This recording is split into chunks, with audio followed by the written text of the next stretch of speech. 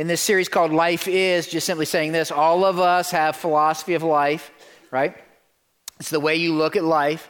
You could finish the sentence, life is, and that's going to be your philosophy of life. A lot of you sent me little cute, I guess you say, most of them, quotes, life is, fill in the blank, right?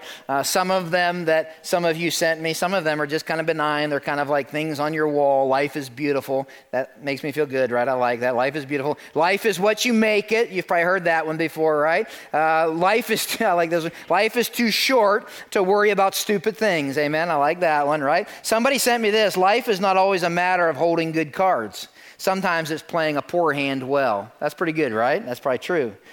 Somebody sent me this. Life is funny. If you're older in the room, and you can judge whether you're older or not, right? But this one will make sense to you. Life is funny. When you're young, you want to be older. And those who are older wish they were younger. Give me an amen on that one, right? Yeah. Yeah, it's true, right? Life is better when you're laughing. I could read tons of these, right? But the one that stuck out to me that I think is my mantra, my philosophy of life. You ready? Worth writing down. Some of you ought to write this down. Life is too short to have boring hair. Amen? I like that, right? In fact, I would just say life's too short to have hair, right? Amen? Hey, Romans 5 weeks. Why are we doing 5 weeks? Romans chapter 8, here's why. We're doing it because in Romans 8, he tells us what life is attached to Jesus. That's what he's saying. Life is something attached to Jesus. Jesus said, when you attach your life to me, life, you experience it to the fullest. It's what he called abundant life. And so Romans 8 is all about that. Romans 8 is about life attached to Jesus, or the words that Paul uses, same difference, is that it is life led by the Spirit. It is life filled with the Spirit. That's life attached to Jesus. And so last week, here's what he said, verses 1 through 11. He said that when my life is attached to Jesus, life is freedom. We said, some of you have even, thank you for your stories, by the way. I'm still getting them. I still want them. Okay? I have people email, I didn't know that you really wanted them. I say what I mean what I say. I want them. I'd take 1,000 of them. I want your stories. Some of you have been sharing with me, I didn't realize I was in prison, but I'm in a prison. I'm in a prison of my past. I'm in the prison of performance. And Paul says, life is freedom. Attached to Christ, I am free in Christ from the penalty of my sin. Listen up. If you weren't here last week, we said there's two kinds of people. Either you're in Christ or you're not in Christ. You're either in Christ, you've said yes to Jesus, attached your life to Jesus, or you're not. He says, in Christ, check's been paid. In Christ, the debt has been paid. Penalty for sin, I'm free of. And the moment I'm in Christ, this is key, the moment I say yes to Jesus, the Holy Spirit lives inside. That's what he says. And when the Holy Spirit lives inside, he said that brings another freedom, and that's freedom from the power of sin. Freedom from the power of sin is focusing on what the Holy Spirit desires. When I focus on what the Holy Spirit desires, I enjoy a fellowship with the Holy Spirit. And when I enjoy a fellowship because I am focusing, then what happens is all of a sudden, the fruit of the Spirit, that's my life, begins to look more and more like Jesus. He wants to go somewhere else today, and we're going to just kind of make some observation of the next several verses. Look at your Bibles, let's read it, and then let's make some observations. Verse 12, he says this, therefore, brothers and sisters, we have an obligation, but it's not to the flesh to live according to it. We're going to come back to that. Verse 13, for if you live according to the flesh, you will die.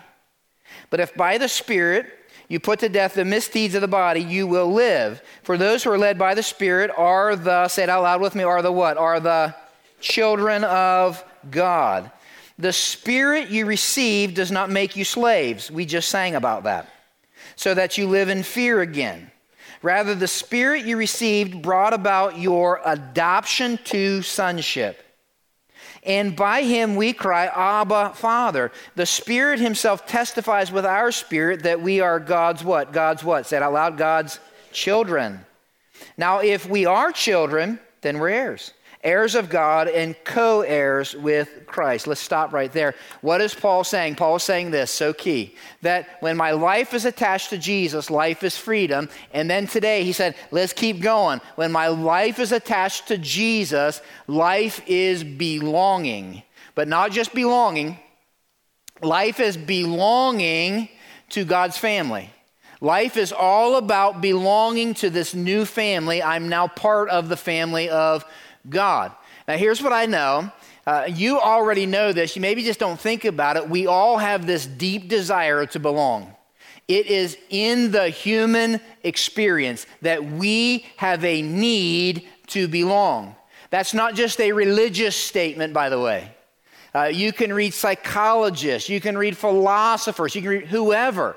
You're like, I don't even believe in God. You know this. You know that the human experience is we have a need to belong. Psychology Today, 2014, said this: why we all need to belong.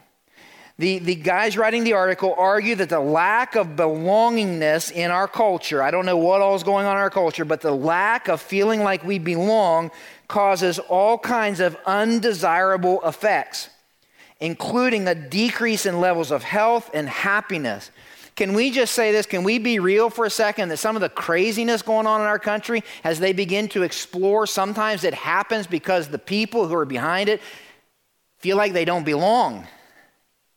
Some of you are into psychology, and you know Maslow's hierarchy. You can forget that, but if you like that kind of stuff, Maslow's hierarchy, so he has these levels of what it means to experience the human experience. The third layer is the whole idea of belonging.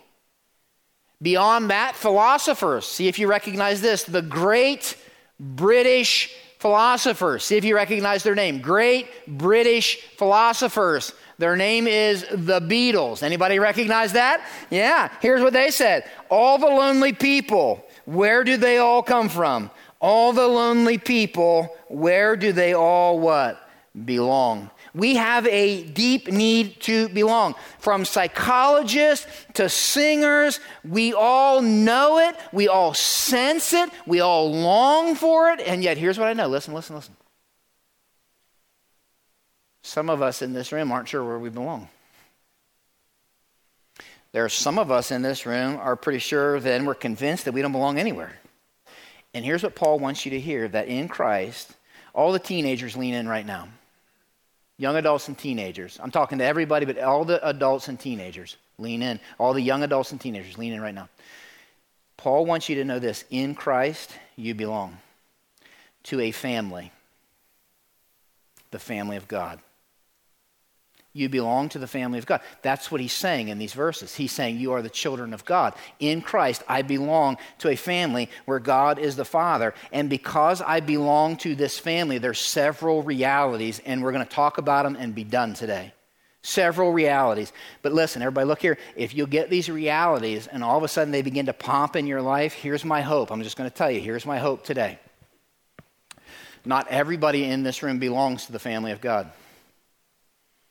And my hope is today that some of you who don't would grab a chair around the table and say yes and become part of the family of God. There are some of you who belong to the family of God, but somehow along the way you have forgotten you belong. And what Paul wants you to know is this, is that living the Christian life is living into who I am. I am a child of God. Look back at Romans 8. Let me show you a couple things and then we'll be done. Romans 8, go to verse 14. I want you to see this. Actually 15, I lied to you. Go to 15. The Spirit you received does not make you slaves so that you live in fear again. Rather, the Spirit you received brought about your adoption to sonship. I want you to write this down. Because I belong to the family of God, I have a new identity. I have a brand new identity. I am not only a child of God, but I'm an adopted. Listen close. I'm going to use this word on purpose. It's going to leave some of you uncomfortable. I'll tell you why in a second. I am an adopted son of God. You're saying, Dan, didn't you mean sons and daughters? No, I meant son. I'm going to show you why in a second. I am an adopted son of God. Now, here's what I want you to know. When Paul says this imagery of adoption that he uses is real. Like in the Roman culture he's talking to, it is real. It was a legal process, and it was personal to some of them. The adoption process took place like this, that when there was a wealthy adult who had no heirs, no sons, what he would do is he would adopt somebody to be his heir, to be his son. And the moment, get this, you'll see where I'm going, the moment that he adopted them, tracking, imagery is powerful, right? The moment he adopted them, here's what happened. All of that person's indebtedness was paid in full. That person who was adopted got a brand new name. A brand new name. That person who was adopted all of a sudden had a brand new inheritance. They were heirs to everything that was the Father's who was adopting them. Beyond that, that adoption was irrevocable. It was for a lifetime. And the only obligation, the only thing that the adopted one had for the rest of their life was to honor and love their father who adopted them. What Paul is saying, don't miss this, he's saying, in Christ, I belong to the family of God. I have a new identity. In Christ, I am an adopted son of God. Now, ladies, everybody, all the ladies, look here. You notice I'm saying son? Will you guys promise you won't be offended? Can we just say yes? Please, some of you say yes. Will you promise that? Some of you are like, no. You got to explain this, right?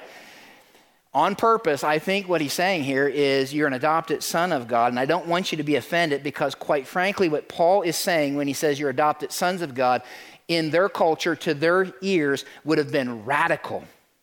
It would have almost been scandalous, because what he's saying when he says you're an adopted son of God, you have to understand how it would have hit their ears to totally understand it, because in their culture, the only one with the privilege to be that heir was a son. And what Paul is saying, all the ladies look here, he's saying men or women who are in Christ have that position. That's what he's saying. You don't want him to say sons and daughters, because daughters in their culture didn't have that same privilege. You want him to say, now men or women have that identity. Listen, can we just make a deal? Can we make a deal? You ladies, will you promise me you will not be offended if he calls you sons? If I promise you I will not be offended when the Bible says I'm part of the bride of Christ? Can we at least do that, right? All the guys, look here. Doesn't that leave you a little uncomfortable, like the bride of Christ? Like, oh, it's like, what? It's just a picture. It's just imagery. But if you understand it, it's like, oh, he's making a point, and it's radical. It's radical. He doesn't just stop there, but when he says adoption, it tells me two things. Now, I want everybody to listen to what I'm going to say, because I'm going to say something that in our culture isn't necessarily popular. When Paul uses this imagery, adoption, you know what he's letting me know? That none of us, now you guys say it with me, none of us are born into a natural relationship with God as Father. All of us at one time or another are orphans. All people are not God's children. I want you to hear me say that. Even if you're like, I don't know if I like that, just hear me say it, okay? Because it's pretty common. Everybody, we're all God's children. No. And he uses this picture. And he wants us to understand that there was a time when we're lost. There's a time when we're orphans. The second thing the adoption picture helps me with is this, is that the entire adoption process is all initiated by the Father. The kid doesn't negotiate, doesn't pay for, doesn't do anything to get it. Here's what that tells me, that I'm lost, I'm an orphan, I'm not naturally born into this relationship with God as my Father, but he came chasing me, he paid the debt for me, he invites me into his family, and it's all by grace, it's not by what I do. And the minute I say yes to Jesus, you know what happens? All of my indebtedness paid. In full. You know what happens the moment I say yes to Jesus? New name, child of God. You know what happens the moment I say yes to Jesus? I'm an heir of the King. That's kind of cool. You know what happens the moment I say yes to Jesus? Irrevocable for the rest of my life. And you know what happens? Now my main opportunity and responsibility is to love and give honor to the one who adopted me. I love the picture. He says we have a new identity. Beyond that, just look at verse 12. I got to make this point. He says, therefore, brothers and sisters, and since I've already kind of left some of you uncomfortable, can I just say this? Your Bible is reliable. Okay, if you got NIV, NASB, ESV, whatever, it's reliable, okay? But when this part of your Bible was written in Greek, I just want you to hear this because I want the Bible to pop for you. I want it to come alive. So when you read it in its original, that's not originally what Paul says. He doesn't say, therefore, brothers and sisters. He says, therefore, adelphoi. You can forget that, but that word is brothers. He says, therefore, brothers. Like we feel a need in our culture, like we got to include the sisters, right? And I get it. You guys promise me you won't be offended again? Like I'm on thin ice, right? But he says, therefore, brothers. And here's why I want you to hear this, because the reason he says, therefore, brothers, is it makes it pop. Because he wants us to know our identity, that we are brothers in Christ. And it's okay that he says sister. It's fine. We're brothers and sisters. But he wants it to pop because think about it. To that Jewish audience, those who would have been Jewish in that church, when he says that, they realized that their nation was rooted in a father who had a son. His name was Abraham. He had a son named Isaac. And that eventually their nation was rooted in a tribe of 12 what? Brothers. What Paul was saying, listen, in Christ, we brothers. And there ain't no half brothers. There's no part brothers. There's no like, well, you've been saved for like 5 minutes, brother, and these are the people who've been saved for 50 years, brother. He said, we brothers. That's what he's saying. He's like, we're in, like that term brother has gotten benign in our culture, hasn't it? Like we just call everybody brother, right? You know who we call brother? Come on, can we have confession? Shake your head. Can we have confession? We say brother when we forget somebody's name. Can I get an amen on that? Oh, don't judge me. I do it all the time though, right? Like, hey, brother, like hoping their name. The older I get, I got more brothers. That's all I think, right? Can I tell you single guys who are followers of Christ, can I give you a little secret? You single guys who are followers of Christ, like when you ask that single gal who's a follower of Christ out and she says to you, well, I love you like a brother, that ain't good. Can I just tell you that, right? It's not going good. It's benign, but not to them. Not to them. I was talking to Sammy about this 2 weeks ago. Like they would have understood family. Or like, no, we are brothers. Like with everything that means, we're sons. We got all the privilege, and we are connected. There is a rootedness, and there is no half brothers. We have a new identity.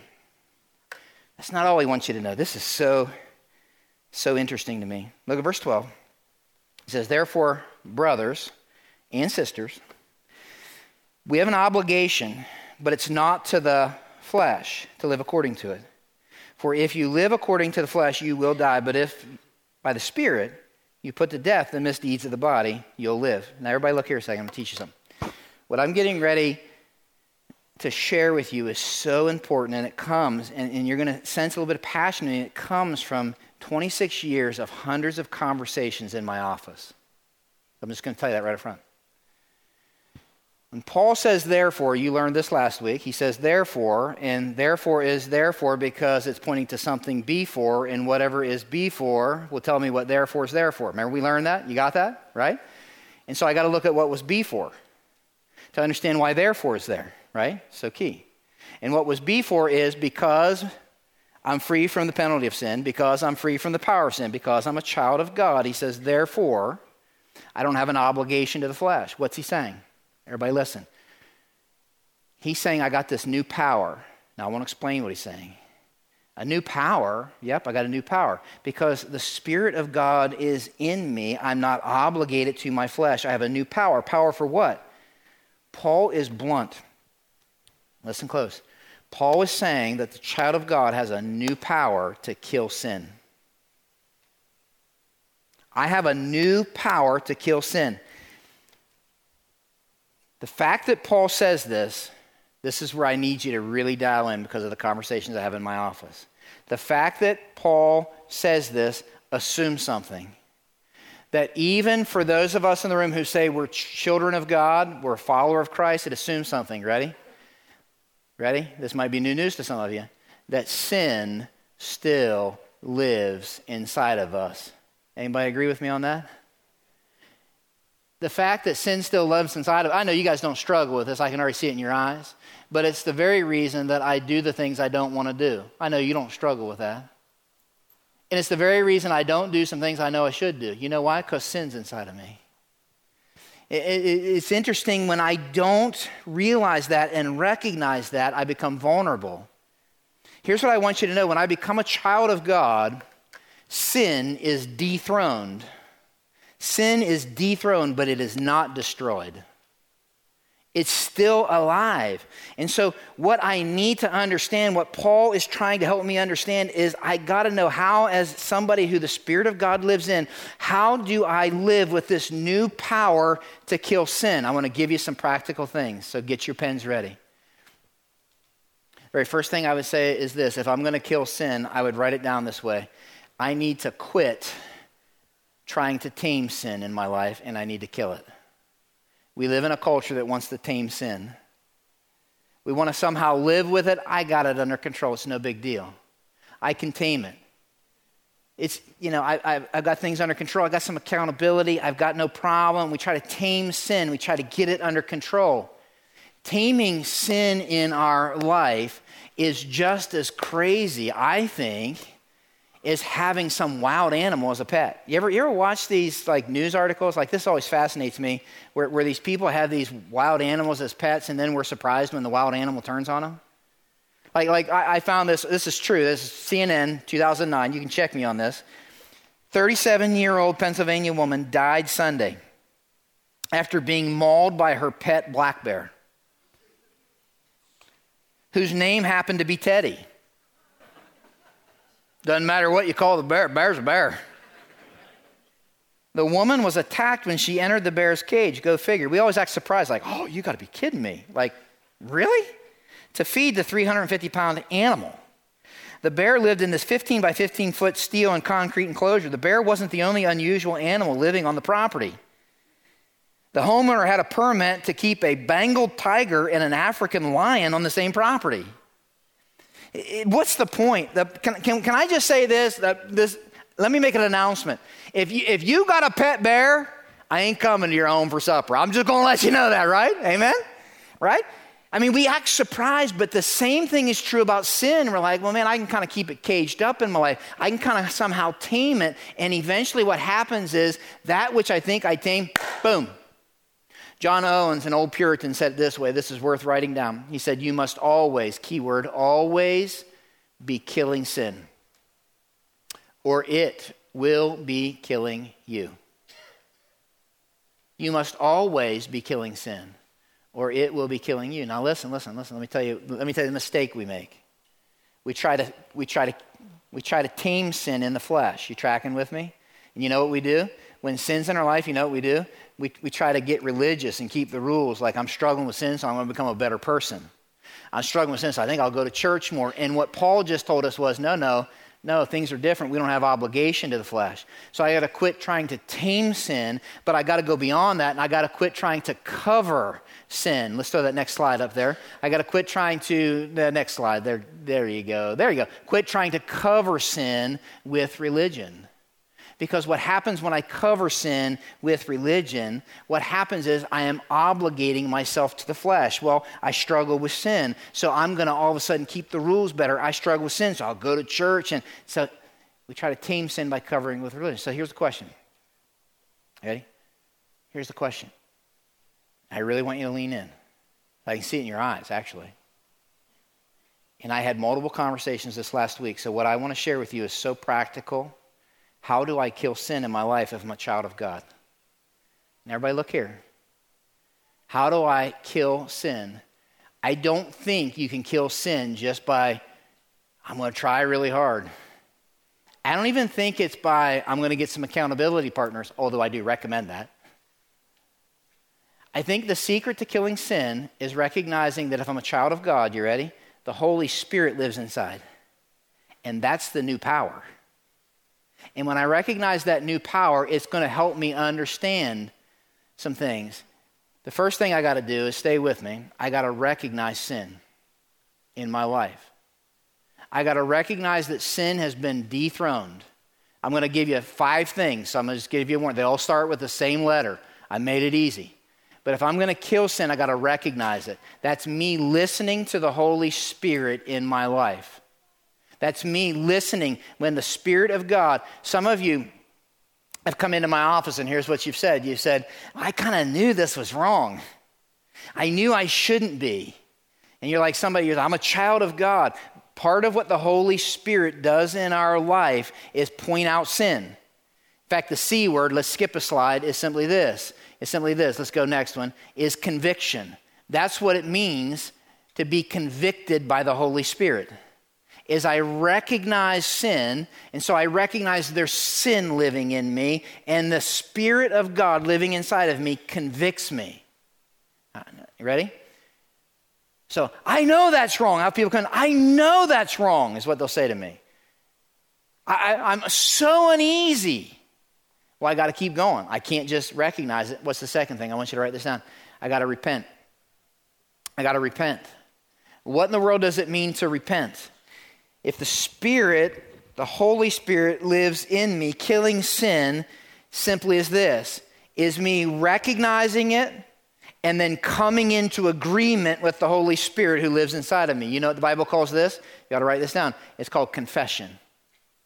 Confession is just me recognizing under conviction where I'm not focusing on what the Holy Spirit desires, and it's me coming into agreement with the Holy Spirit. Listen close. If the Spirit of God resides in me, it's me calling my sin what He calls it. If you want to kill sin in your life, it will not happen. If you sanitize it, you justify it, you rationalize it, you minimize it, it will not happen. It won't. I want to beg you to hear me. Spirit of God inside says, I want to point it out. That's conviction, but I come and I call it what He calls it. Pastor, I'm kind of hard on her. Sometimes I can kind of be mean, but I'm not really that bad.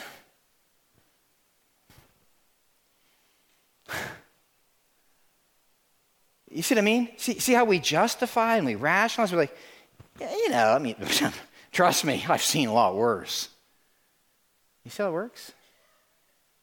It's like the only way to kill sin is to recognize it and repent. And repentance is me calling it what He calls it, and then I'm going to turn. Now listen, here's where a lot of people stop. I have people come in my office, and they're like, I'm so sorry, and they're broken, and like, boom. And then what happens is, just like I used to work with inmates, they'll go in and out of prison. They'll just keep going back to the same thing. You tracking with me? It doesn't die in them. I got to take the next step. What's the next step? The next step, let's skip, there you go, is to refocus. It's to refocus. And refocus, for those of you who grew up maybe in church, there was this big word, and I'm going to use it just because it begins with C, is what it means when we say the word consecration. It's worth writing down. Here's what we said, that following the Spirit is a matter of focus, not hocus pocus. That I am going to begin focusing my mind on what the Holy Spirit desires. I'm going to preach the gospel to myself. I'm going to remind myself of who I am in Christ. That's what it means, what I have in Christ. That's what it means to refocus. So I'm going to recognize, that's conviction. I'm going to repent, that's confession. But consecration is I'm going to refocus. And we said this last week. The Holy Spirit desires to reveal the truth of the Word of God to the child of God in order to make a big deal of the Son of God. That happens to be Jesus. That's what He does. And so I recognize sin, I repent, call it exactly what He calls it, and then I refocus. And I begin to focus on what the Holy Spirit desires. Listen close. I'll never kill sin. Listen close. I will never kill sin. Are you with me? I'll never kill it. If all I do is recognize and repent, but never refocus. That's why He says, set your mind on things above. That's why He says it. I'm going to struggle killing sin in my life if I never spend time listening to, memorizing, poring over the Word of God in my life. You know why? Because the Spirit of God reveals the truth of the Word of God. You see how it works? And I have so many people come and they're like, oh, I recognize and God made me so uncomfortable and I'm so sorry. And then 2 months later, oh, I recognize and I'm so sorry. What are they missing? They're missing refocus. Because when I begin to refocus and begin to set my mind on the things the Spirit desires, it leads to restore. And restore is just simply me enjoying communion with the Spirit of God. So I will have fellowship with what I'm focused on. And part of killing sin is recognizing, repenting, calling it what he calls it, refocusing, and then following, enjoying fellowship with the Holy Spirit because my mind is focused on what he desires. And when that happens, I go from restore to replace. And replace is just this: Christ-likeness begins to show up in my life. Listen, I think that's what it means to kill sin in our life. Some of us maybe are at the first stage where it's like, I'm not even at the stage where I recognize it. I promise you this, if the Holy Spirit lives inside, he's going to show up if there's sin involved. He's going to show up if there's sin in my life. But he shows up so that not so he can be like, you bad. He shows up, it's like, listen, you're missing the life attached to Jesus, which is life to the full. The bear's getting ready to attack you. Quit trying to tame it. Call it what he calls it. Refocus, restore, and then all of a sudden, I begin to replace with the fruit of the Spirit. Just 2 more things really quick I want to show you. And then we're done. I want you to see this. I want to tell you a story. Romans 8:14.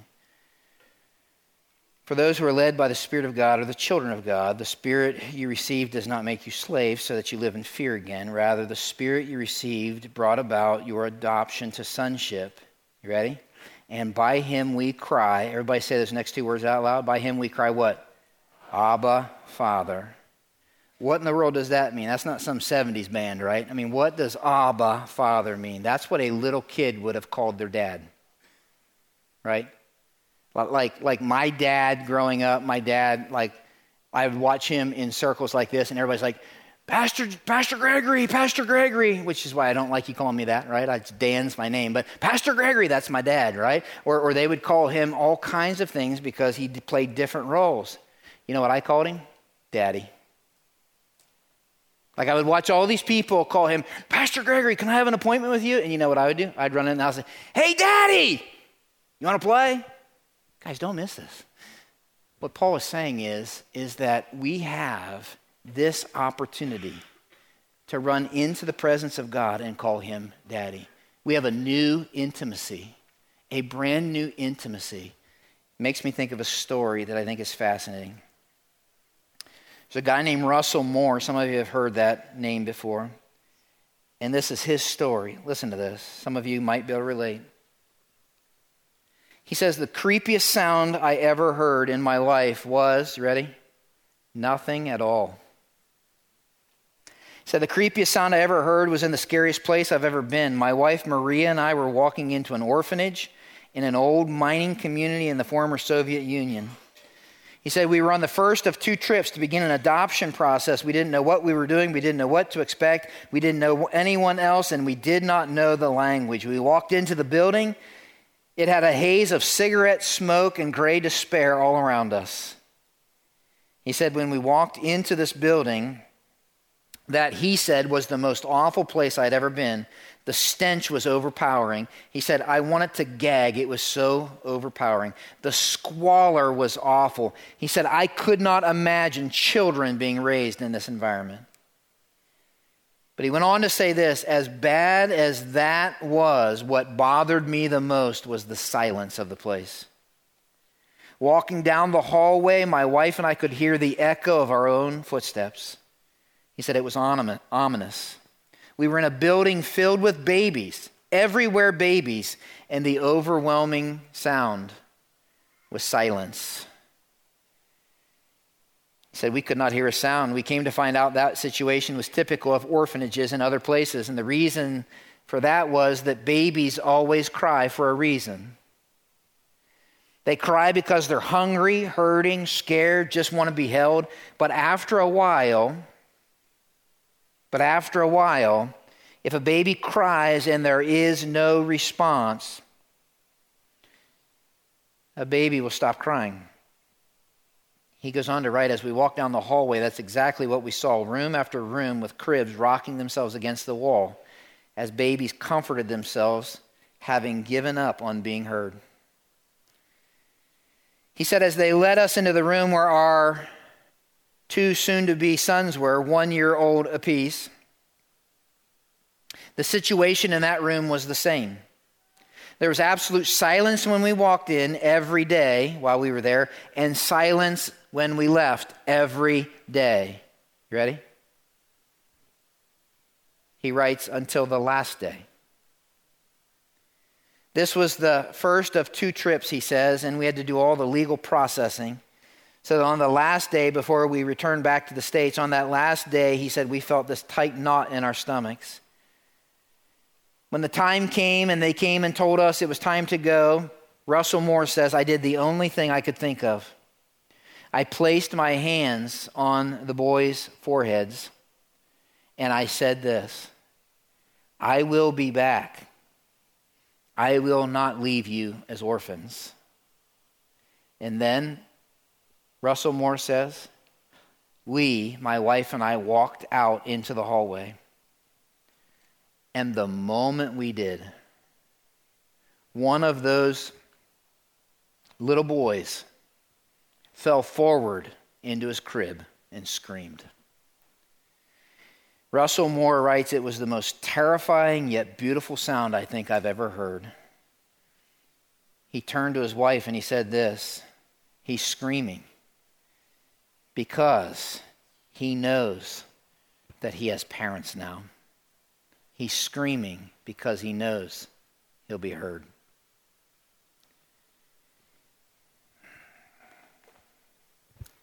The fact of the matter is, what Paul wants you to see is this, is that God walked into your room as an orphan.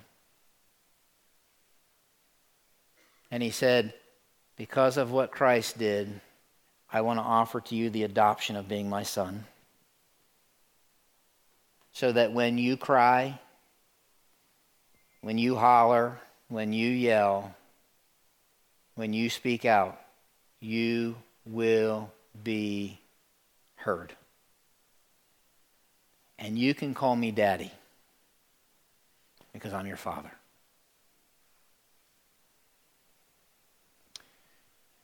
There's one last thing that I think Paul says, and then we're done here, David. We're going to be done after this point.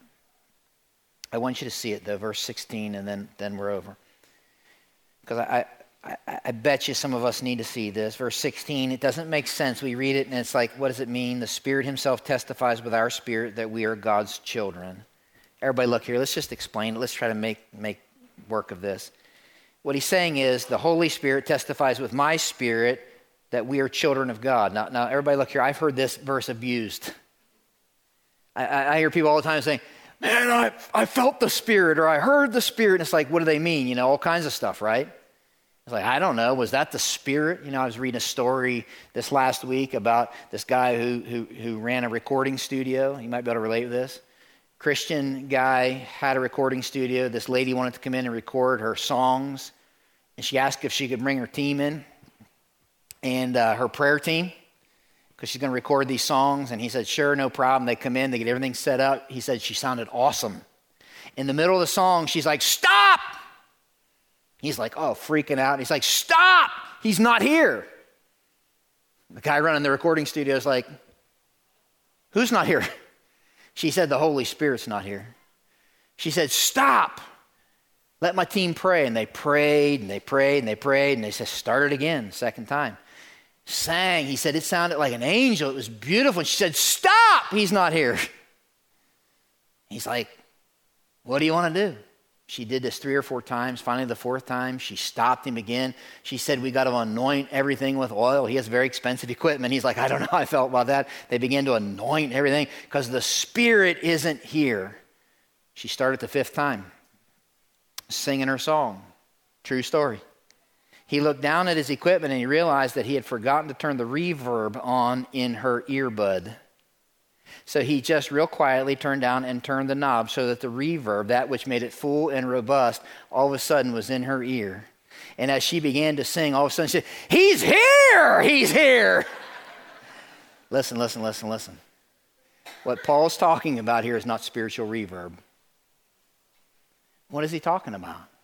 He says, the Spirit testifies with my spirit and tells me I'm a child of God. Literally, the word testifies is where we get the word martyr. What he's saying is that in some of us, some of you can relate with what I'm going to say, there's this trial going on, telling me who I am, who I'm not, what I deserve, what I'm worthy of. And many of you, the biggest accuser in your life is you. There are some of you that you have other people that are accusers in your life, and they're saying you are a failure, you are not worth, and you need to know that Satan is called an accuser. So you have 3 people on witness against you most of your days, and what he's saying is Spirit of God shows up as the key witness, and he says, I was there when they said yes, I'm the one who knows. Boom, they are a child of God. That's what he's saying. Case closed, done. I have a new security. And what he says is the verdict is they are a child of God. And everybody listen, and that will change the way you see God.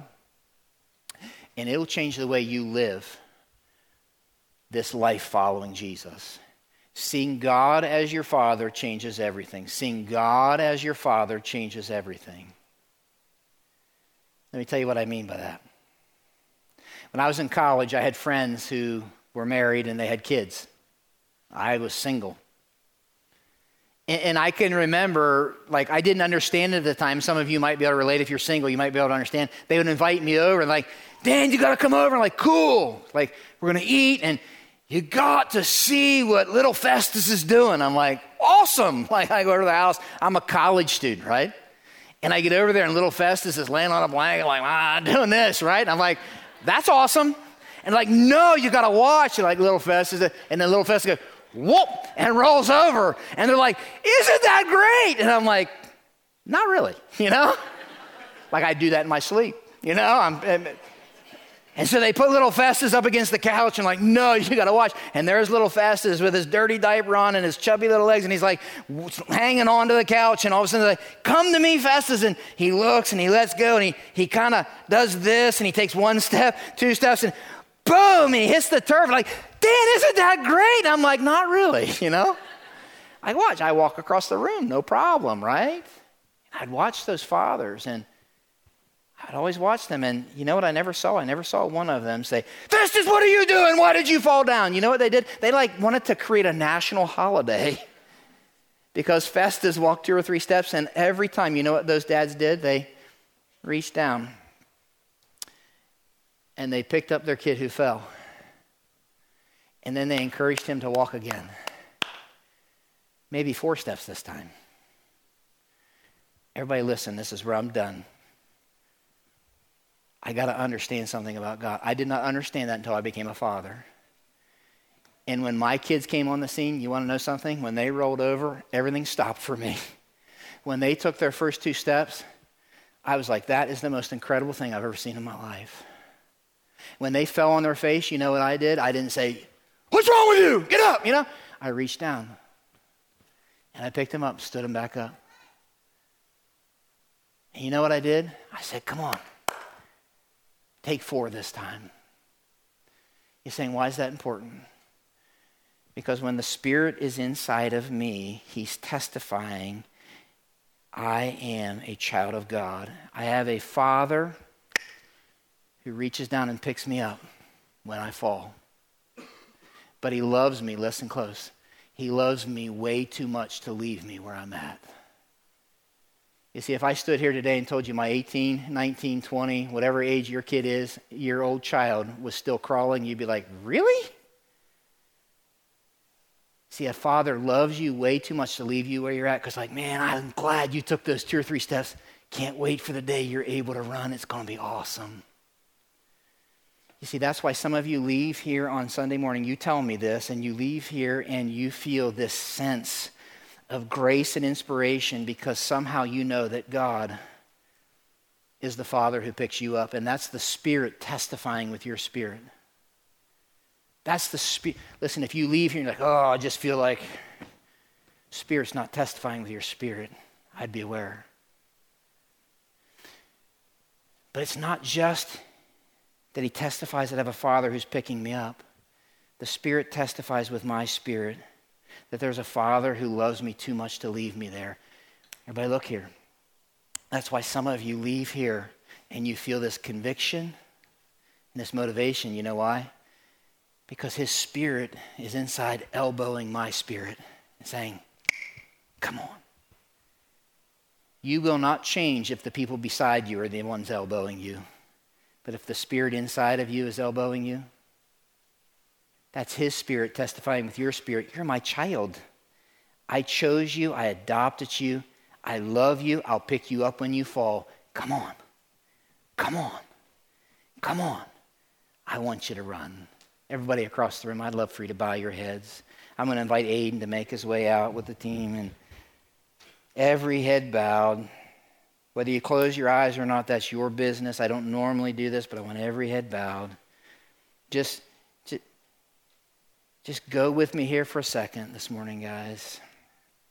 All across the room. Some of you are here this morning, and you do not belong to the family of God. You do not belong to the family of God. And this morning, that's become blatantly obvious to you, that you're not in Christ. Can I just tell you this? This is the good news. This morning, God is walking down the hallway of the orphanage that you're in. And he's saying, I sure would love to take you and sit you around my table. I'd love to point my finger at you and say, your debt has been paid. You are now my child, my heir. It's irrevocable. This morning, you can walk out of here knowing you belong to Jesus. You belong to the family of God by simply saying yes to Jesus. Some of you are sitting here right now and you've never done that. Why not right now? Why not this minute? Why not this minute? Say, yes, Jesus, I trust you as my Savior and my Lord. I want a seat around the table. I want to call God my Father. I want Spirit of God inside. I want free from the penalty of my sin. I want life attached to Jesus. There are some of you that are here this morning and you would say, I've said yes to Jesus, but truth be told, this idea of belonging to God's family has escaped you. And some of you are sitting here and you're trying to tame sin in your life, and it's like this big cycle that keeps you in a prison. And this morning he says, no, quit trying to tame that sin and start killing it. Spirit of God lives inside. Start calling it what he calls it. Recognize it when he calls it out in you. And then take your mind and focus on what he desires, because what he desires for you is a life that you cannot imagine. Life abundant, life full. Some of you are here and you didn't even know where you belong. And in Christ, you belong in the family of the God of the universe. And he says, when you cry, I hear you. When you cry, I hear you. And when you fall, I'll reach down and pick you up. But listen, I love you way too much to leave you there. And maybe this morning, you, child of God, need to simply say, God, I'm living with a 350-pound bear called sin. And this morning, I want to kill it. This morning, I want to kill it. I want to call it what you call it. I'm done fooling with it. I'm done feeding it. I'm done covering it. I want to kill it. And I'm asking you to help me. Some of you are just such a mess and so lonely and such in a dark space, you just need to cry to your Father. He says, you cry. You bury your head in that bed and cry. I'll hear you. I'll hear you. Some of you have fallen and you're like, oh my goodness, I've tried and I've fallen. He said, no, I'm a Father that picks you up. But I'm not going to leave you there. I'm going to love you enough to encourage you to keep walking. God, what a powerful, powerful picture that we are children of God.